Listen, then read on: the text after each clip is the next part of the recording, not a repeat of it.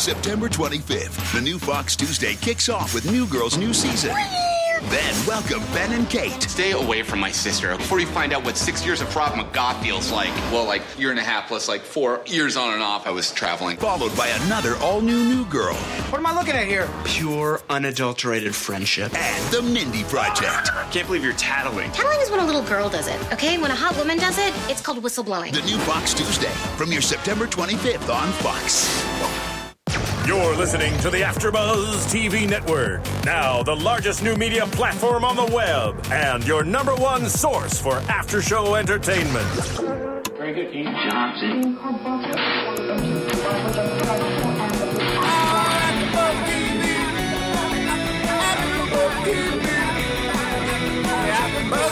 the AfterBuzz Studios in Los Angeles, California, presented by Maria Menounos and Bing.com, and streaming live thanks to Akamai Technologies, this is AfterBuzz TV's LA Complex After Show. We'll break down tonight's episode and get you all the latest news and gossip. If you'd like to buzz in on tonight's show, you can buzz us at 424-256-1729. That's 424-256-1729. And now, another post-game wrap-up show for your favorite TV show. It's AfterBuzz TV's LA Complex After Show. What's up, guys? Bing is for doing, and we are here doing the final LA Complex After Show for this season, hopefully. But we're super excited. I just got through watching both episodes for the first time because I didn't watch it live, unfortunately. But I'm blown away by what I just saw, and I'm sure we all had the same reaction, especially with the ending. But as always, I'm your host, Emil Ennis Jr., and I'm joined here with my three amazing co-hosts and a special guest, but I'll let them introduce themselves. I'm Kelly. I'm Miriam. And I'm Bam Erickson. And once again, we have the great Andre Fuller, who plays Caldrick King, in the studio with us. I like that title. The great Andre Fuller. I'm going to start introducing myself to people like that. How you doing? I'm the great Andre Fuller. You might as well. I mean, the way you portray your character on the show, I mean, you're a great actor. I appreciate that. Great actor. That's huge praise. And you're definitely one of the reasons why the show has been getting so much credit and praise, even though the fans, or I guess hasn't been getting as many views as we would like, but you're definitely one of the reasons why it grew in the numbers. And I want to highlight quickly, I read somewhere last week when Tariq came back, it was a series high. I didn't know that. It was up to 800 and something thousand for that hour. Wow. Yeah. That's awesome. I didn't know that. I tend to stray away from checking on the numbers. That was a good one, though. So I can keep my blood pressure down. But it's been getting such amazing reviews from TV critics and all of that. So that's one thing that's really great, because sometimes it's backwards.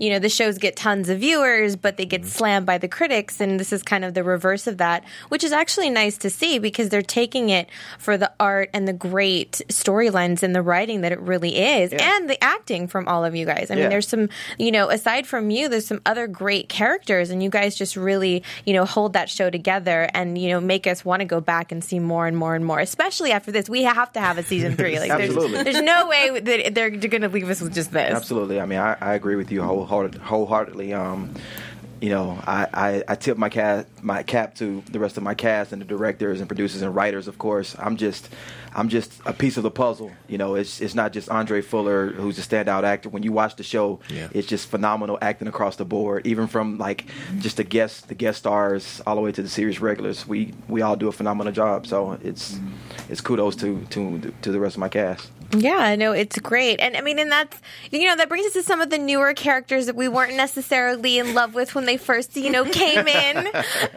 because, we fell in love with the, you guys. So when people were stealing the sun, the shine away from you, we're getting kind of mad. I understand. So, like Simon and Beth. Ugh. Oh, Simon and Beth. No. You don't have to make that noise anymore, because after last week's episode, I told you I teared up. They grew on me. I'm going to tell you, honestly, Beth's character, I think she did, I I think she did a phenomenal job this episode, really showing her pain, the things that she went through. And I mean, it could have gone a little cheesier way, and she didn't do that. And it hasn't been my favorite, but she really, I think, stepped it up in this episode and was great. With losing her brother, the struggle, of all that they were going through. I thought it was great. So kudos to her. I will agree. I thought she did really good, and I was able to understand where she was coming from because like Beth said.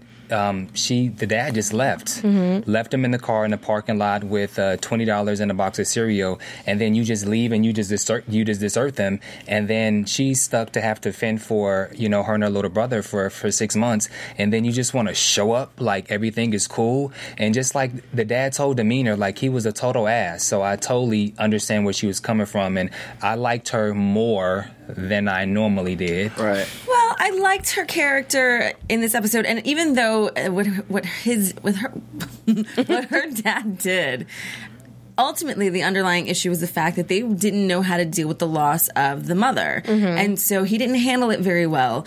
I mean, luckily in the scenario, he was only gone for 6 months. He had 6 months to get it together. It's not like he disappeared for 20, 30 years, right? And then decided to be like, hey, I want to be a part of your life, which we've seen with your storyline. It's like, you have been part of my life for a long time, right. So I can understand why, he went, he got his head twisted on properly. He went out there, he got a job, and he's like, now it's time for me to man up and handle my family. But he should have manned up and said something 6 months ago. Like, okay, something's not going right. You just don't leave your... I mean, it's one thing. Beth is a little bit older, so she would be able to understand, hey, things are not going well. I'm going to need you to look after you and your brother for a while, and I'm going to get myself to... He could have said something. Just don't leave him in a... he dumped him in a parking lot. Like, went in the store and, never came back. So wait in the car. See you later. He made a bad decision, but I do applaud him because I understand where he was coming from as far as with Beth, he clearly almost lost the relationship with her. He was saying, I still have a chance with my son. Yeah. My son's still this young little boy, and I was only gone for 6 months. Yes, I did this bad thing, but he doesn't necessarily understand how bad it was because you were there to take care of him. Right. And then just even how he went about it last week when he kept wanting to take the boy to go do things. Oh, one audition's not going to kill. Let's go to the park. Let's do this. Like you can see that he had ulterior motives. He wanted to take the son back, and just even the way that he did it was just really dirty. Yeah. So, and I can't believe I'm actually defending Beth. But you know what? A lot of people, I know a lot of people shared the same sentiments of not being too fond of Beth and Simon's characters to start off with. However, I would say in their defense, as we all know, we live here in Los Angeles and in Hollywood. It's not just about adult actors, adult actresses. There's millions of kids. Right. So I thought it was a great idea for our show to show what happens for kid actors. So that offered, besides the storyline that we're discussing now about the father abandoning them and coming back and trying to basically pull rank and take the kids back, but we got to peek into the livelihood of child actors, and that's to me, that's a fascinating world because you have to juggle school and tutoring, and the parents have jobs or they don't have jobs. So if your kid doesn't book any work, do you not have money because you're not employed? Did we ever figure out, did Simon go to school? I was going to say, Simon never went to school. So was season 2 the summertime, and so maybe he was in... it was summer. It was okay. So that will explain why he never went to school. But you're right, because we got to see some stage moms. We got to see how the producers interact with the parents by sending them home in the one episode. So as the storyline started to develop, then I started to see how it fit in. Because no, she didn't necessarily fit with everyone else, but it still showed the struggles of being in Los Angeles from a different side. Right. So it did ultimately fit with the whole thing. I always had your back, Beth. Always had your back. Well, now we see that she's going to go to the Yukon to continue her college career. Well, I like that. Start, I should say. Well, it's time for her to start her own life, which is really nice. And if it wasn't for Cameron coming into the picture and being supportive there, pushing her to take her SATs, her scoring really high on them, everything happens for a reason. And the fact that the dad came back, now she gets to live her life. She's 18 years old. She has no business being with a 10-year-old kid. No business. Be 18, go to school, have fun. be crazy, go sit outside with the band Do and a rock sex tape out. in the library. And what's really interesting was that there was a couple times where she actually had, you know, when he went on that audition where he was gone all that time, you know, she got it in real quick. She needs more time to get it in. It shouldn't have to be. She did a few times. Well, she didn't have. Well, now she doesn't have to do it so quick. She can pace things out and enjoy life, and so as unfortunate as the situation was or is, it actually is going to work out in her favor, and so for that, I'm very happy for her. Well, let's talk about Nick and Sabrina, which I love them. The couple I've grown to love. I love them. I mean, they feed off of each other, and it's sweet. Well, we started this episode where Nick was telling her that he had this gig to go to, and this this party with all these big wigs and stuff. And then we get there and we see he's in a bunny costume. What was his name? Barnsworth P. Bunnington. Yes.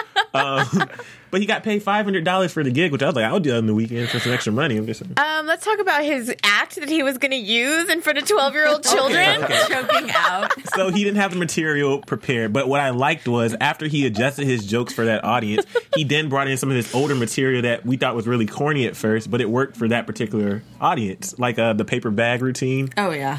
But it was funny in that context. So I really like how he recycled that material. Of all my bags, my favorite bag, and the other bags know that it's my favorite bag. He ain't even scared. I love that. I'll tell you guys the secret about that scene after the show. I can't tell you on camera. Okay.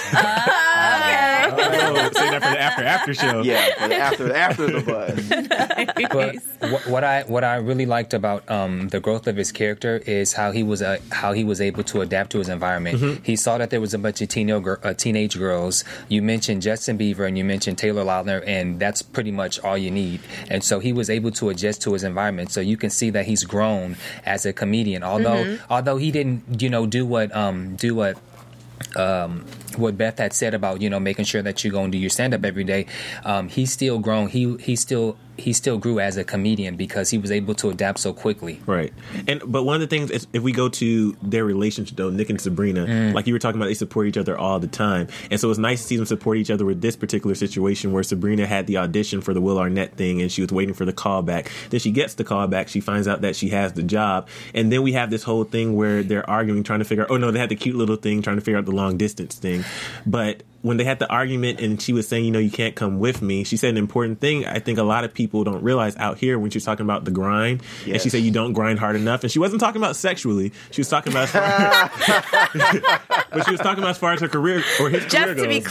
Just to be clear. Wrong characters. If we were talking about Abby, but she was saying you don't grind hard enough, and that's the truth out here. If you really are trying to make it in your particular profession, especially in certain professions like comedy, you have to be at it every single night. It's not something that you can do in the passing. And that's so true. You can't just do it on weekends. So true. No, it's interesting when that was probably one of my favorite highlights of these episodes, aside from the other storylines. But like when she broke it down like that, it almost made me remember, like, oh snap, I am not here to be dating anybody. I am here to pursue a career in XYZ. It's time to get busy, get back on track. Sometimes you need somebody to kind of throw you back into that focus. And with her, she constantly does that with him, which is why he's able to grow as a comedian, which is why he's able to adapt, because he's been thrown into these situations and she's made it absolutely difficult for him to not step up. She's forced him to step up. Right. And so for her to sit there and say all of that to him, I love that. I mean, Alicia's theory sounded great in theory, like move there to, move to New Orleans for 10 months and you don't have a job and what do you have to lose? You have a lot to lose. And before I was going to say the one line he said, "I'm young, unemployed. I have nothing." Like, no, buddy. This is your time to focus. Beth's character, the past couple of weeks, she really just. Oh, you mean Sabrina? Sabrina. Oh, you love Beth. You love her. You're thinking about her. Well, Sabrina's character for the past couple of weeks has kind of annoyed me because I felt that once Nick's became more successful, she seemed to be a little bit more bitter, and she seemed to be a little more not supportive in so many ways, and she kind of was a brat. Yeah. But once she made that the speech in regards to, you need to be on your grind. At first, I thought when she was making a speech, that was just her way of basically saying, screw you, I'm about to do my thing and don't come with me. But it was until she said that, you need to be on your grind, she kind of cleared it up, because otherwise I would have thought that she was just being selfish. I know, I heard you sitting behind me talking smack. Well, it's not so much that she's even being, her character was never selfish. I think that the fact that here Nick comes in, is totally lazy about things, doesn't know what he's doing, and she knows about the grind. She's been in LA lying to her parents for 2 years, doing extorting money, the grind, $80,000. Right. She's been grinding and grinding. Here Nick comes along, steals her materials. She's pissed off about that. Steps up and almost gets the same job that she's up for. Yeah, of course she was a bitter, biatch, because she had every reason to be. He had no clue until she spelt it out to him, and the whole condom sitting on the. But he loved the condom thing. Okay, and that was another reason, because it seemed like she was starting. Sometimes when girls, they want to purposely start arguments to get guys going. She bought them. They're hers. Yeah. No, What? Throw them out. Throw them away. Throw them out. She spent money on them. She doesn't make that much right now. She didn't have a job. She's going to take what's hers. She's running out of money. Typical girl defends her. But, like he said, if he would have kept the condoms, you guys would have had a complete hissy fit. Well, they should have just thrown them out, like you said. Throw them in the pool. Why is he looking through her bag? Let's be real about the situation. The suitcase was open. Let's be real about it. Condoms, what you can get, like a 32-pack for $12. Right. So whether you take the condoms or not take the condoms is not going to deter the fact that if he's going to move on or if she's going to move on. Come on. Well, speaking of moving on, he didn't move on because he's going to LAX. No. What did I miss? You didn't pay attention. What I miss? So in that whole scene where there's 3 cabs being called. Yeah. One person was going to LAX. Oh, he went to the comedy club. Yes. Yeah. No. I thought you figured. Okay. When I was watching it, because they were doing so much at the end, I was trying to comprehend it all. Yeah. I thought it was like a flashback or something. No, it was the illusion that he was going to go. Okay. That he was going to go, but then it was Abby, because Abby showed up. That leads right into the. I'm embarrassed to say that at the beginning when we first started doing this after show, I said I most identified with Abby. Because I was like, she's a struggling person. She just moved here, like all this. I completely want to disassociate myself with her because Abby is this naive, just confused girl who just has a lot going on up here, and it's not good things. It's not good things. But I mean, obviously, I was in love with Cassie Steele from Degrassi. And that's what it was. Yeah, and I think that's what did it for me. But as far as her character goes, I'm still confused about this Abby Gray situation because she fell for him so fast. But she's fell for everybody on the show. That she's a you can look at it one way. She's a hopeless romantic slut, or that could be another way, or perhaps she's just looking for love in all the wrong places. All the wrong places. On the rooftop. I mean, in the first episode where she's like buying the morning after pill, and it just was downhill from there. I mean, but with this whole thing, in this episode or within I'll combine the 2 episodes as one finale. She loses her agent, Ron, which, granted, he wasn't that great of an agent anyway. Well, I mean, he had a valid point. He has definitely a future selling mattresses than he does. Everybody needs a mattress. When he said that, I was like, damn, that's real talk. Everybody doesn't need an agent. Everybody needs a mattress. That's very true. But he got her the audition for this commercial, and apparently the audition was for Ethnic Girl. Was that right? It was either one girl, it was like beautiful girl or ethnic friend. Oh yeah, we'll take you as the ethnic friend. God. And it was kind of when she went to the audition, and she kind of got upset because they said follow the pin, and she was like, okay, that's it. I don't need to read the sides or anything. It's a commercial. Girl. It's a commercial, but also she doesn't understand her place. Like, you don't have any power in the situation, and you're not really in the right to say anything in that situation. I understand she wants to. It goes back to when she was on Saving Grace, when she said something to Alan Thicke's character, and she just ruined everything. Her mouth gets her in trouble. Yes, all the time. But also, that was really real, because sometimes, I mean, that's how harsh it can be. She walks in a room, they don't like the way you look, get out. We don't have time to explain to you anything. If you're not right, you're not right. That's just kind of how it goes. It's not, we're not here worrying about your feelings, because it's not personal. No, it's a real scenario. Mm-hmm. It's real time. I mean, as people in the entertainment industry in this room, we've all been at that audition where it's like you sit and there's like at least 50 people that you're seeing, they're seeing probably 3 times the amount of that. They're exhausted, they're cranky, and they don't want to waste their time. And that's something that's to be said about the entertainment industry and how this show portrays it in its very most real way.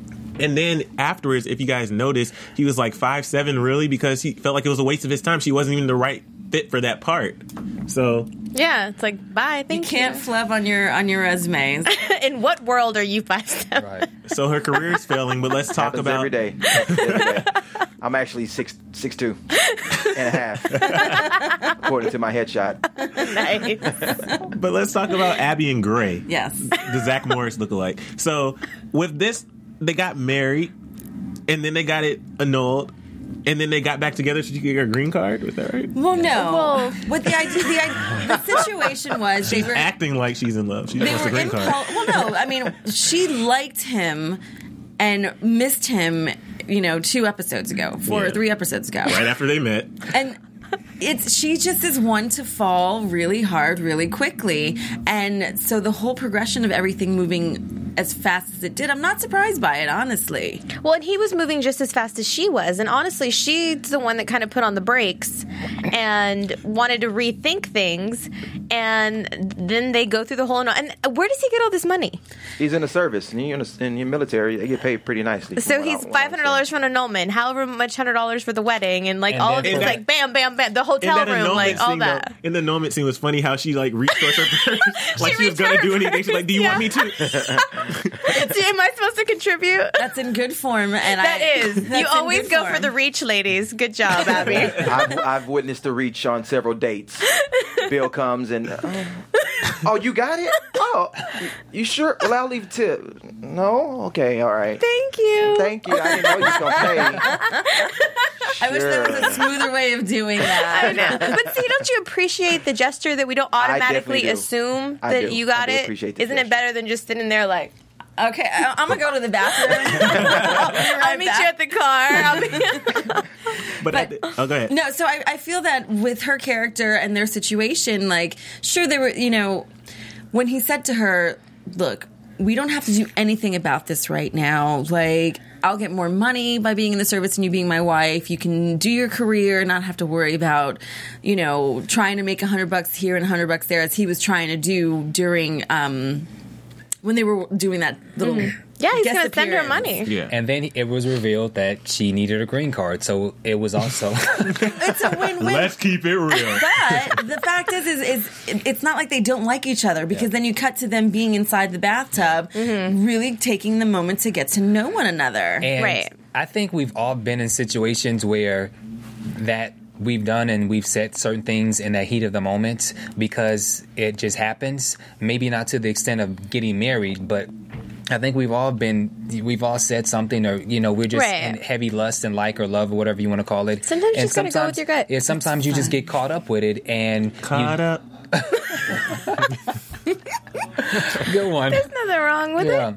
So I'm somewhat defending Abby. Yeah, it's okay. You're young, you're in love, whatever. Go for it. What's the worst that can happen? You finally get divorced one day. Right. Whatever. And then you get your green card. Yeah, and then once she finally wakes up and she realizes what she did, she realized that she made a mistake. Right. Yeah. But maybe not, you know? Maybe not. At the end of the episode, where she's on the plane trying to get to Germany. Well, I thought it was really sweet because she was, she does care about him. They do very quickly love one another. They decided to stay committed to one another. They are intimate, so it's not a sham. Right. And the fact that, she's sitting there missing him and all this stuff is happening at the complex and she goes to lay down to think about him, there he leaves yet another sweet thing behind for her to kind of have.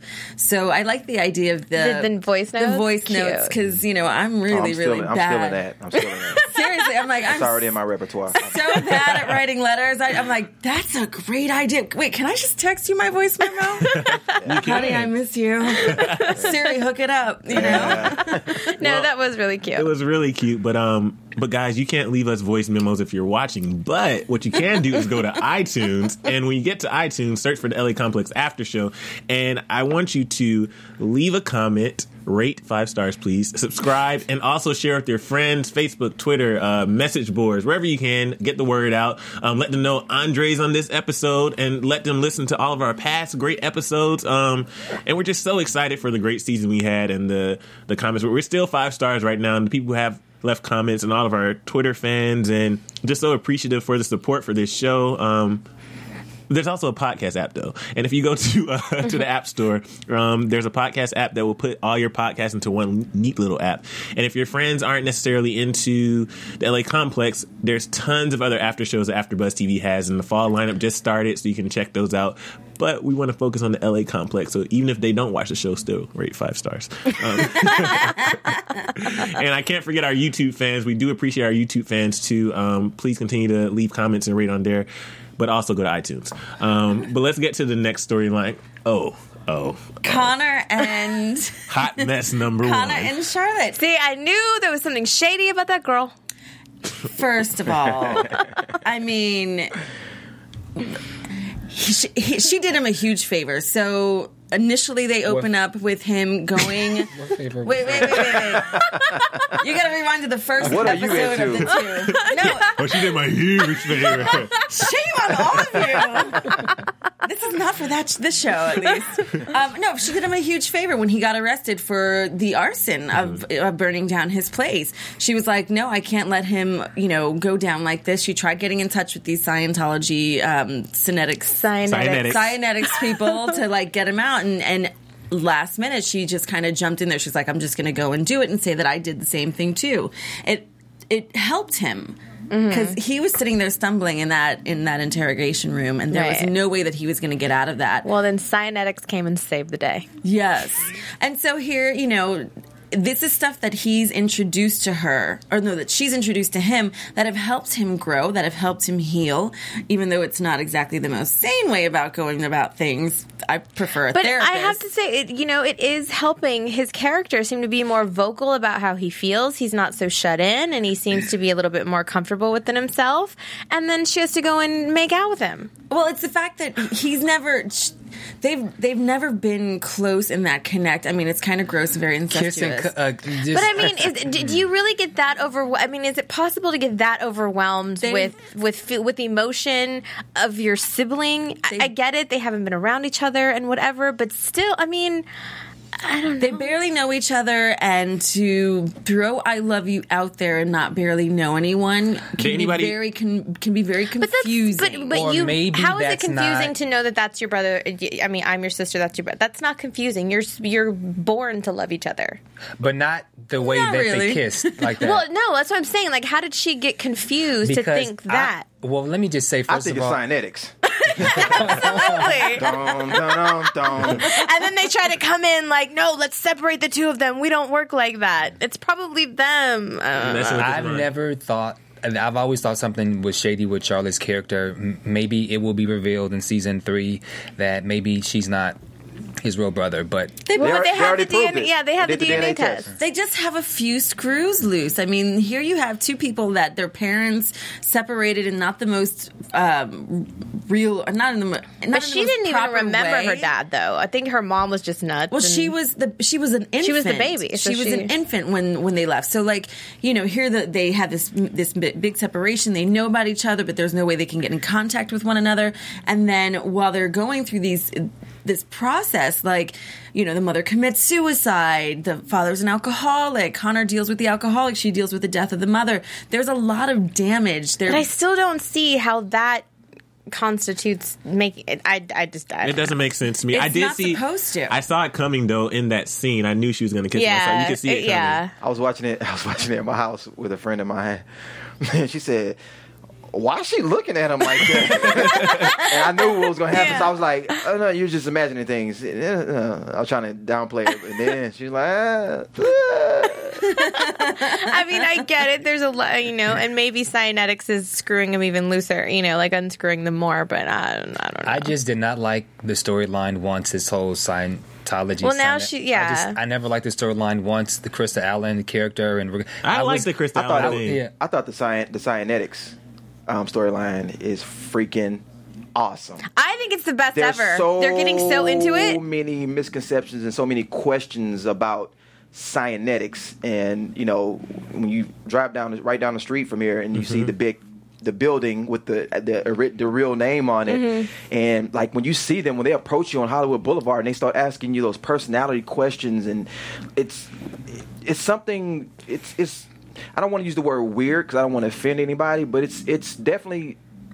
It's outside of the norm. It's unusual method. Yeah, it's never been explored on TV before. But I do agree with you. It is weird because I've had to go into the building and I've had to interact with the people, and they are very weird. Well, the thing is, I do the way they speak to you and ask you questions. Hi, how are you doing? I've never encountered any of them, and that's why I appreciate the storyline, because even last week when you guys were telling me you have to pay to get into it, I didn't even know that was part of the process. So even living in LA, I didn't know anything about that particular group because I've never actually wanted to explore that group because it always freaked me out. They'll Give find them you. Oh, honey. Well, y'all gonna find me. And then the words that they use, and I like how Connor calls them out. What do these words mean? What are you talking about?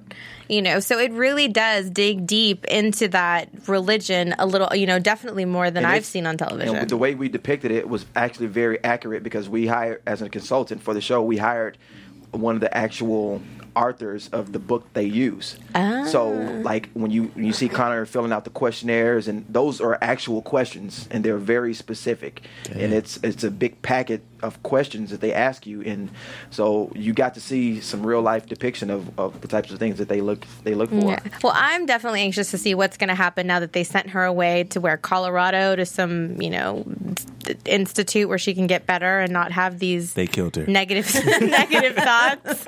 They're going to cleanse her mind so she comes back a better person. Good luck. This is once again one of those storylines that makes it that much more of a reality of what happens in Los Angeles. I mean, people read in the tabloids all the time about, all these different celebrities going into these Scientology. Let's just say what it is. Yeah. Going to Scientology, and people... It was nice knowing you. You're done. I'm done, right? You said the word. You are done. But people like Sweet Emil and Oh Honey, like seriously. In Georgia, they don't know about this kind of crazy. Right. And it's not craziness. It's every religion is labeled by each individual as crazy. Christianity to some people. Because we don't understand it. Right. Judaism to some people, Scientology to some people, the Buddhists, Mormons, like all of that. Jehovah's Witnesses, like everyone, my family would be like, oh my God, a Jehovah's Witness is at the door. They're crazy. And it's not really that. Don't anybody move. We used to do that in my house. Close the curtain. Close the curtain. Turn the TV down right quick. But it's just one of those things where it highlights another thing that we don't understand. Right. And people do automatically associate crazy with, if you don't understand it, it's crazy. We're not even going to ask questions. It's just crazy. Absolutely. Oh, what? Oh, that's just crazy. Yeah. And that's what's good about this show is opened up your mind about a lot of things, and it helps you understand things that maybe you didn't want to explore. Right, absolutely. I agree with that, but still didn't. All right. Well, let's talk about Raquel then. Raquel. Now that was crazy. Yes. Poor Mark. Oh, Mark. We saw this coming though in a way. But I didn't see it coming. I didn't see that him getting arrested. I didn't see that coming. No, I thought she was going to get busted. But as far as their whole relationship happening and hookup and whatever that thing was, we all saw that coming. But the funny thing was with the whole Raquel thing, Raquel and Manny, was that his name? Yeah. The dishwasher. So he comes in there in his bright yellow pants and he was looking like leather jacket. He was looking like the guy from LAMFO. Yeah. LMFAO mixed with Infinite Jest. Yes. That's what he looked like. But he comes in there, he almost blows the cover, and Mark begins to get a little suspicious as far as where he's getting all this money from. Because he said exactly, did I give him a raise without knowing? Right. Yeah. And obviously that's causing some tension for Raquel. I mean, he showed up with the DeLorean. He didn't show up with the Ferrari. I know. That's what I thought was kind of funny. Yeah, the car's really old. It was because it was an old car. That car is straight from 1988. And everybody's like, oh, fancy car. The doors go like this. Exactly. That's the only reason he said something, because the doors went up. That's the only reason he said something.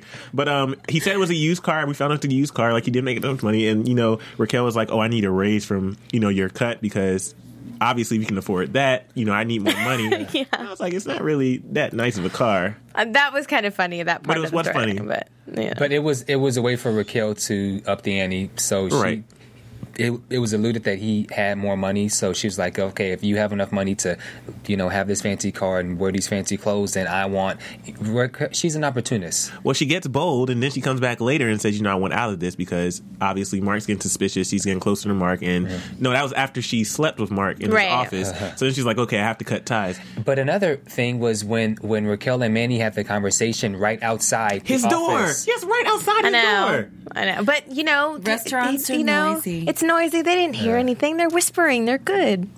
They're good. I don't buy that. It was the whole handing over in front of the door that was not the brightest thing. Well, and the thing with her character, she's been kind of going back and forth with her conscience, this season. It's like she'll do something bad and then she'll rethink it, but she'll still do something bad and then she'll rethink it. So maybe she's kind of coming around, and I'm really curious to see what's going to happen now that Mark gets arrested because she and Manny wanted to make some extra cash. I think he's going to start to put 2 and 2 together, 2 and 2 and 3. He has to. I mean, the guy, the older gentleman complaining about she swiped the credit card twice, and then if you notice, he saw the thing in the bag as they were putting it into I forget what that's called. But into the evidence bag. Yes. Yeah. But you also have to remember Raquel. She's very good at covering her tracks. So will she either? But she's like what, the only bartender at at some time of the day. But will she fess up? Or will she lie her way out of it? They'll be able to figure it out. Yeah. They'll figure it out somehow. But let's talk about Connor and Raquel, though, and the whole movie premiere. The trailer, so cute. I think they did a great job with that. And our favorite band was playing. We're not fans of the band. No? I got it. Not fan. I gotta admit. I know Martin, when he wrote the script and he thought to have a house band, this is the band that he originally had in mind. I'm more partial to the band we have from season 1. Yeah. I thought they were awesome. Yeah. So I have to agree. This band annoys me. Hate to say it, but but it was nice to see the movie trailer and see that finally come into fruition, and it actually looked interesting. I was surprised, and I can't wait to see where that storyline goes. But also, we saw that Connor and Raquel still obviously have a thing for each other. Oh, of course they do. Right. And the fact that Connor was honest about, he took the bandages off. She's like, "What happened to you?" And he was like, I used to burn myself. Like a week ago still, he used to burn himself. I don't anymore. Right. So there's been a lot of growth with him. They're obviously still attracted to one another. And the fact that they did this trailer together and it looked really amazing. And, as much as we were kind of like, what's up with these USC students and their little project?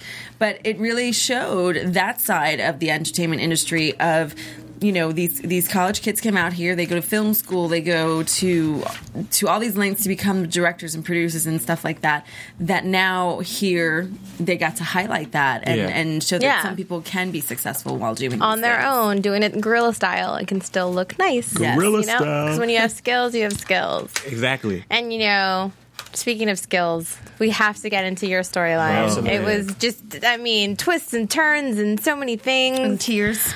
Oh my gosh. Lots of tears. Lots of tears. Who cried? Let's be honest. I cried. Raise of the hands. Who cried? I cried. I did. You cried. Okay, I teared up. All right. I teared up. Man, we don't cry. We tear up. No, but even after this show, though, I feel like that's not even relevant anymore because this kind of helps you explore. Like, you don't have to be this tough character all the time. Right, yeah. That's the great thing because it goes through all of those emotions. We see, you struggle with it. And, and this whole, since the relationship with Shariq, we've kind of seen you come out, more, the character kind of be a little bit more like centimeter by centimeter, being more and more comfortable being who he is. Right. And just holding hands in the hospital, like in the waiting room, like outside the hospital door, I thought was a big step. Yeah. Just, doing that. Yeah.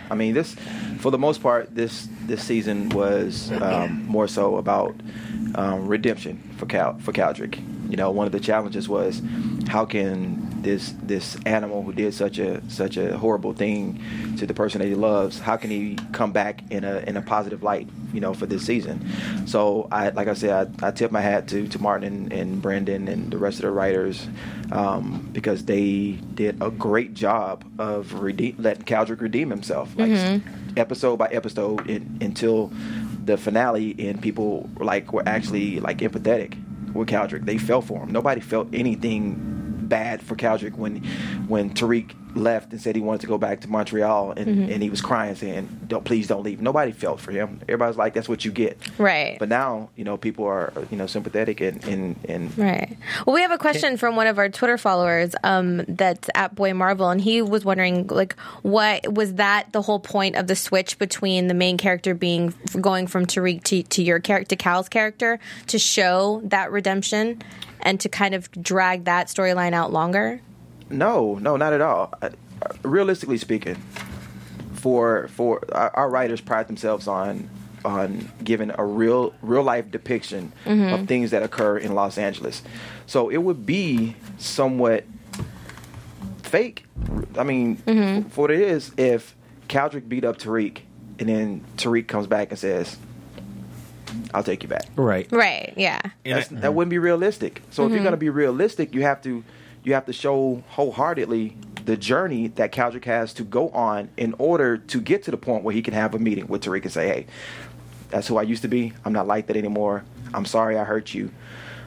I wish I could take it back. I can't, but I'm just, right. It has to be a journey to get to that point, because those words will fall on deaf ears if he just went back right after, it would have been too easy. I was going to say, that's what happened to me last week. I was so upset with how that happened, but then when we talked to Gerard last week, and I had to deal with, I should say, the fact that you moved on to this lawyer dude, because we all got invested in Tariq Cal's situation. People were treating his name is Christopher on the show. Yeah. People were treating Christopher like you guys were alluding to Beth. It's like, oh, is this? I don't like him. He up to something. Well, I don't trust him. Even on our YouTube comments from last week's episodes, there's so many people who are saying, oh my God, we hate your character and all stuff. But at the same time, what we talked about last week is the fact that Cal is growing, and what he did to Tariq was horrible, but Tariq helped him grow. And he even said that, Tariq, you helped me grow. And he has to move on with his life, and this new guy. But do you think that your character moved on too quickly? That's debatable, but not really, because Caldrick didn't seek out Christopher. Caldrick was in a situation where this kid, Infinite Jest, was doing just ridiculous things to get his attention, and it just so happens that his lawyer was Christopher, who just so happens to be gay, who just so happens to had some kind of hint that Caldrick may be gay, and came on to him. Caldrick didn't pursue him, so it was one of those kind of things that he somewhat fell into that situation.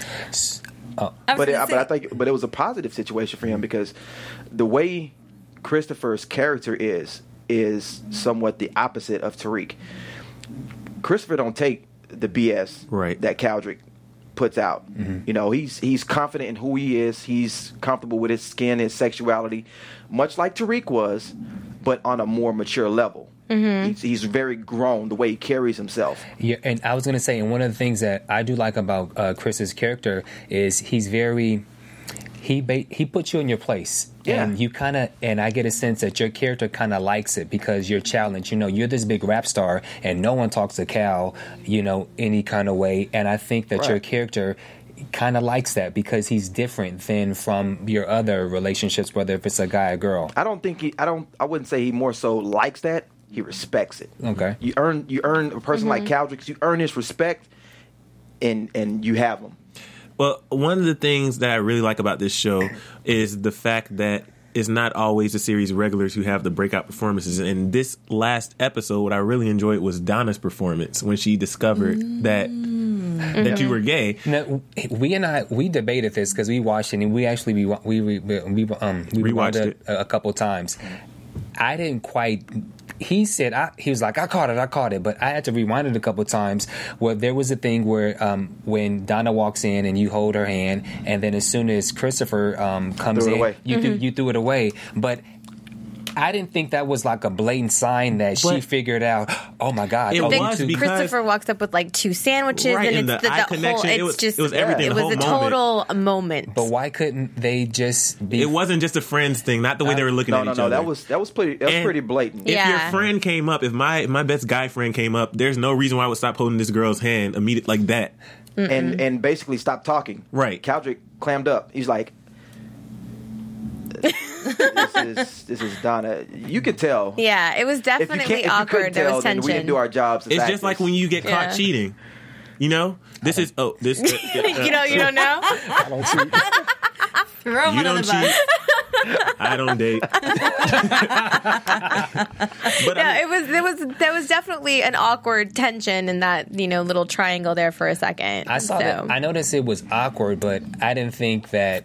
And plus, we have good intuition about things. Women, we can sense things. Something's just not because right. we don't necessarily want to believe it sometimes doesn't mean we don't sense it. And when Christopher came around the corner, Christopher didn't come around the corner like, hey, who's this? Christopher came around the corner like...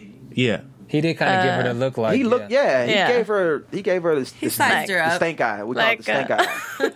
Like, who are you? Who's this? Exactly. Now, another thing is... That was funny. I hope they got that. 'Cause you was,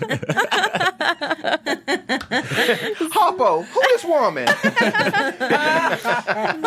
No, you didn't. Another thing, though, on a more serious note with your father's death and that whole situation, even before that, we predicted, I know a couple of us predicted that he was going to die, but we were trying to figure out whether or not you were going to tell him that you were gay or your character was gay before that happened. And there was a point, like I started tearing up in the first time you were in the room when I thought you were going to tell him, and then you didn't. I was like, oh man, that was a tease. And then the second time when you found out that he had another stroke, I thought maybe you're going to tell him then, but then you didn't. Why do you think, Cal? Because I remember the Abyss, you told the Abyss. Yeah, but how can he? Yeah. Your dad, he wanted to tell him when he initially had the stroke. He wanted to tell him, and he was going to tell him.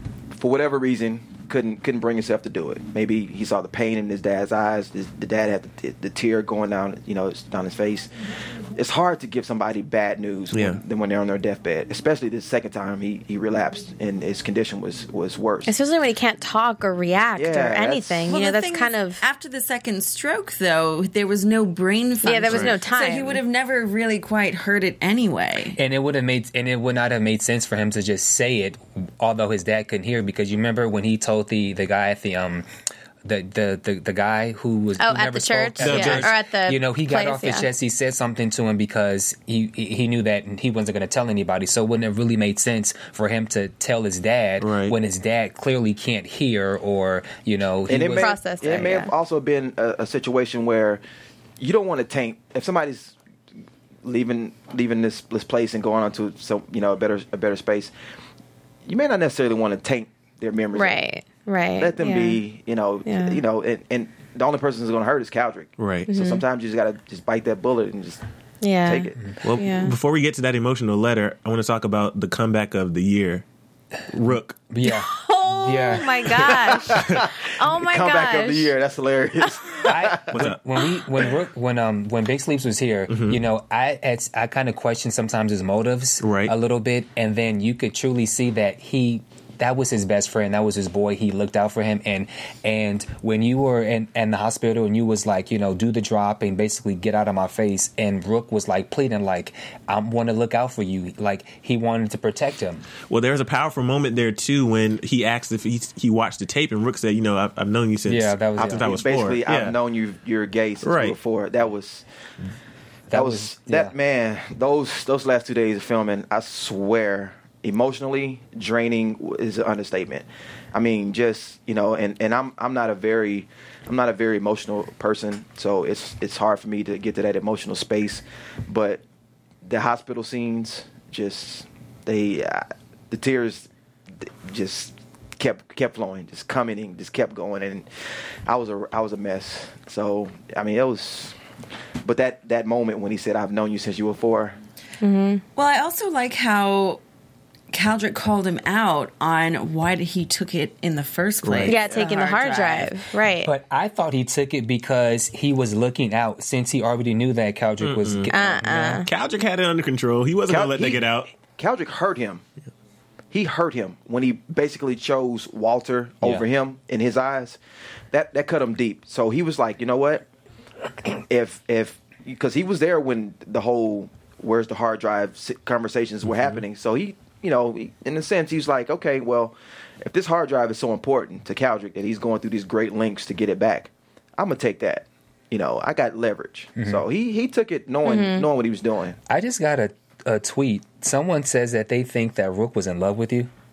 What? Yeah, I see that all the time. I don't think that was it. I don't think that was either. I think it was more of like a brotherly love. On a brotherly level. I don't think so either. Yeah, I think it was more You're wrong, of that. sorry. And he was just jealous because he felt like he stepped in when your dad didn't, and then for you to choose your dad over him, I think it was just as simple as a kid being hurt, and so he acted out, and he took that to be mean. He said it. He said, my mom's raised him more than you did. Right. And then he's looking at Calgary like, you going to pick him over me? Mm-hmm. Calgary's like, I'm not trying to pick anybody. I'm just trying to make things right with my dad.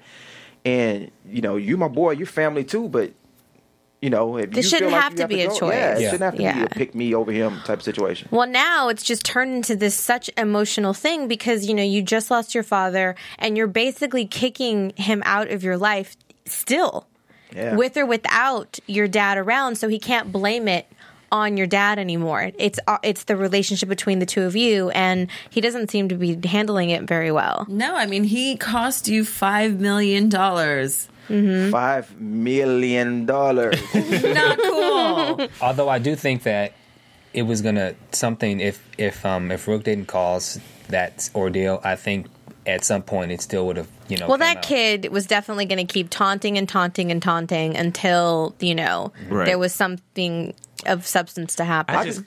Go ahead. I was just going to say I couldn't justify the $5 million. I mean, especially blackmail's blackmail. And why was there no papers or anything signed? Like they gave the money and then they just walked away. We don't need any evidence of that. What kind of contract do you sign? I have no idea. I promise not to say anything. Yeah, there's no contract to be signed. It's like Stone said. We just got to take his word. Because it's not supposed to exist anyway. Yeah. So you can't write a contract about something that's not supposed to be there. I just think that, like I said, I always give the praise to the writers to start with, but I just think it was phenomenal to bring that aspect into the show because now all of a sudden our show has went into a whole different stratosphere that we have not ever been in before. Somebody's been killed. We have murder. So now we have murder suspension. Like it rolling into, we're talking into existence, rolling into season 3. Yeah. Like who's to blame? Is Caldrick going to be taken in possession? Because think about it. The last time anybody saw Infinite Jest, he was having beef with Caldrick. And then if he told somebody about this blackmailing scheme, if he said it to anybody, it's all going to fall back on you. Yeah. But on the upside, though, you have Christopher there as a witness. You were at the hospital. Yeah. So, I mean, it's set up so it could definitely be this whole whirlwind thing. But we obviously... We could have a Dallas who shot JR. Yes. Yeah. I mean, I definitely was not expecting that at the end. For Rook to go to Infinite Jest house and shoot him was a crazy twist of events for me. I wasn't surprised by it, honestly. No? Now, no, I was surprised. I was definitely surprised. I didn't think he was going to kill the boy, but I was expecting to. I mean, maybe hurt him, but I didn't think he was going to murder him. Like in the scene, I was like, "What are you going to do?" Yeah, we already beat him up.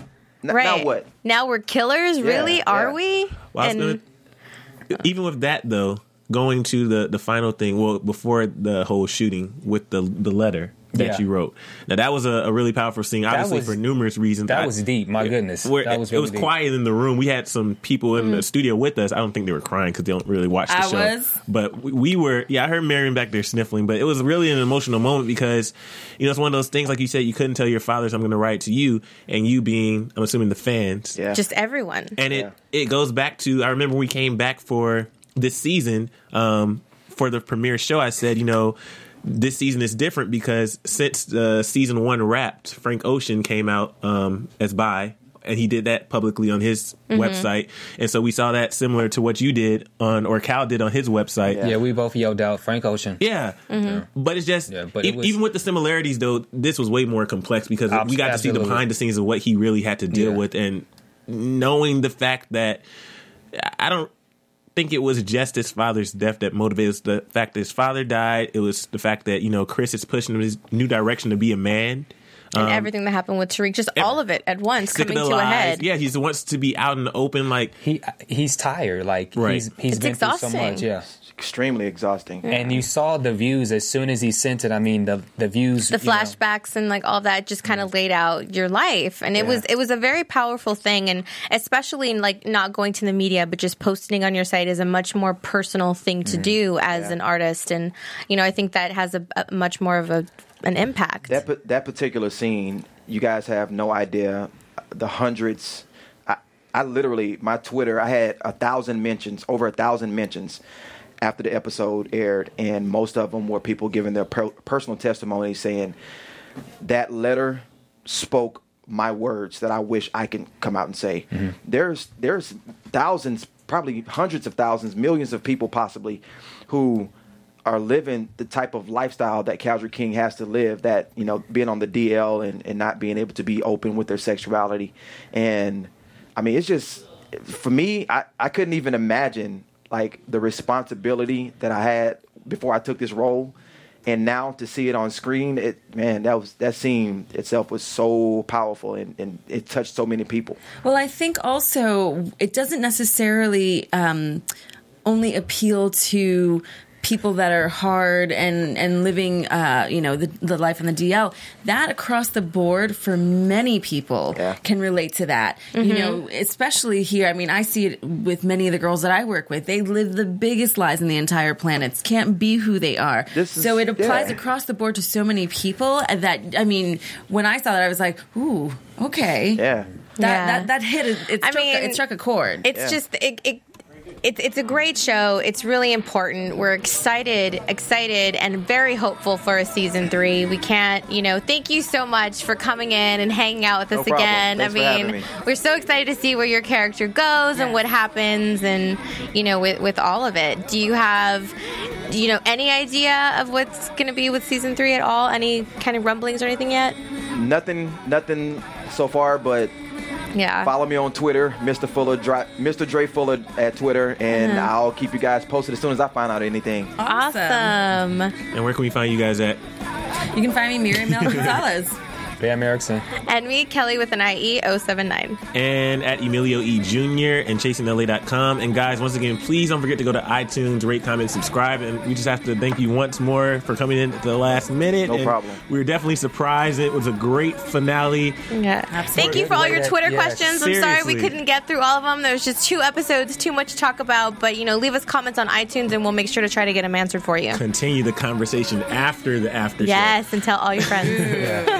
But we love you guys. Thank you for a great season, and hopefully, we will see you for season 3 of LA Complex. We will. We're putting it out there. Good vibes. I predict, yes. From Bing.com, executive producers Maria Menounos, Kevin Undergaro, Phil Svitek, and the entire AfterBuzz TV staff, we would like to thank you for listening to the AfterBuzz TV network. To watch or listen to other after shows and post comments or questions, be sure to visit AfterBuzzTV.com. I'm Sir Richard Wentworth, and this has been a presentation of AfterBuzz TV.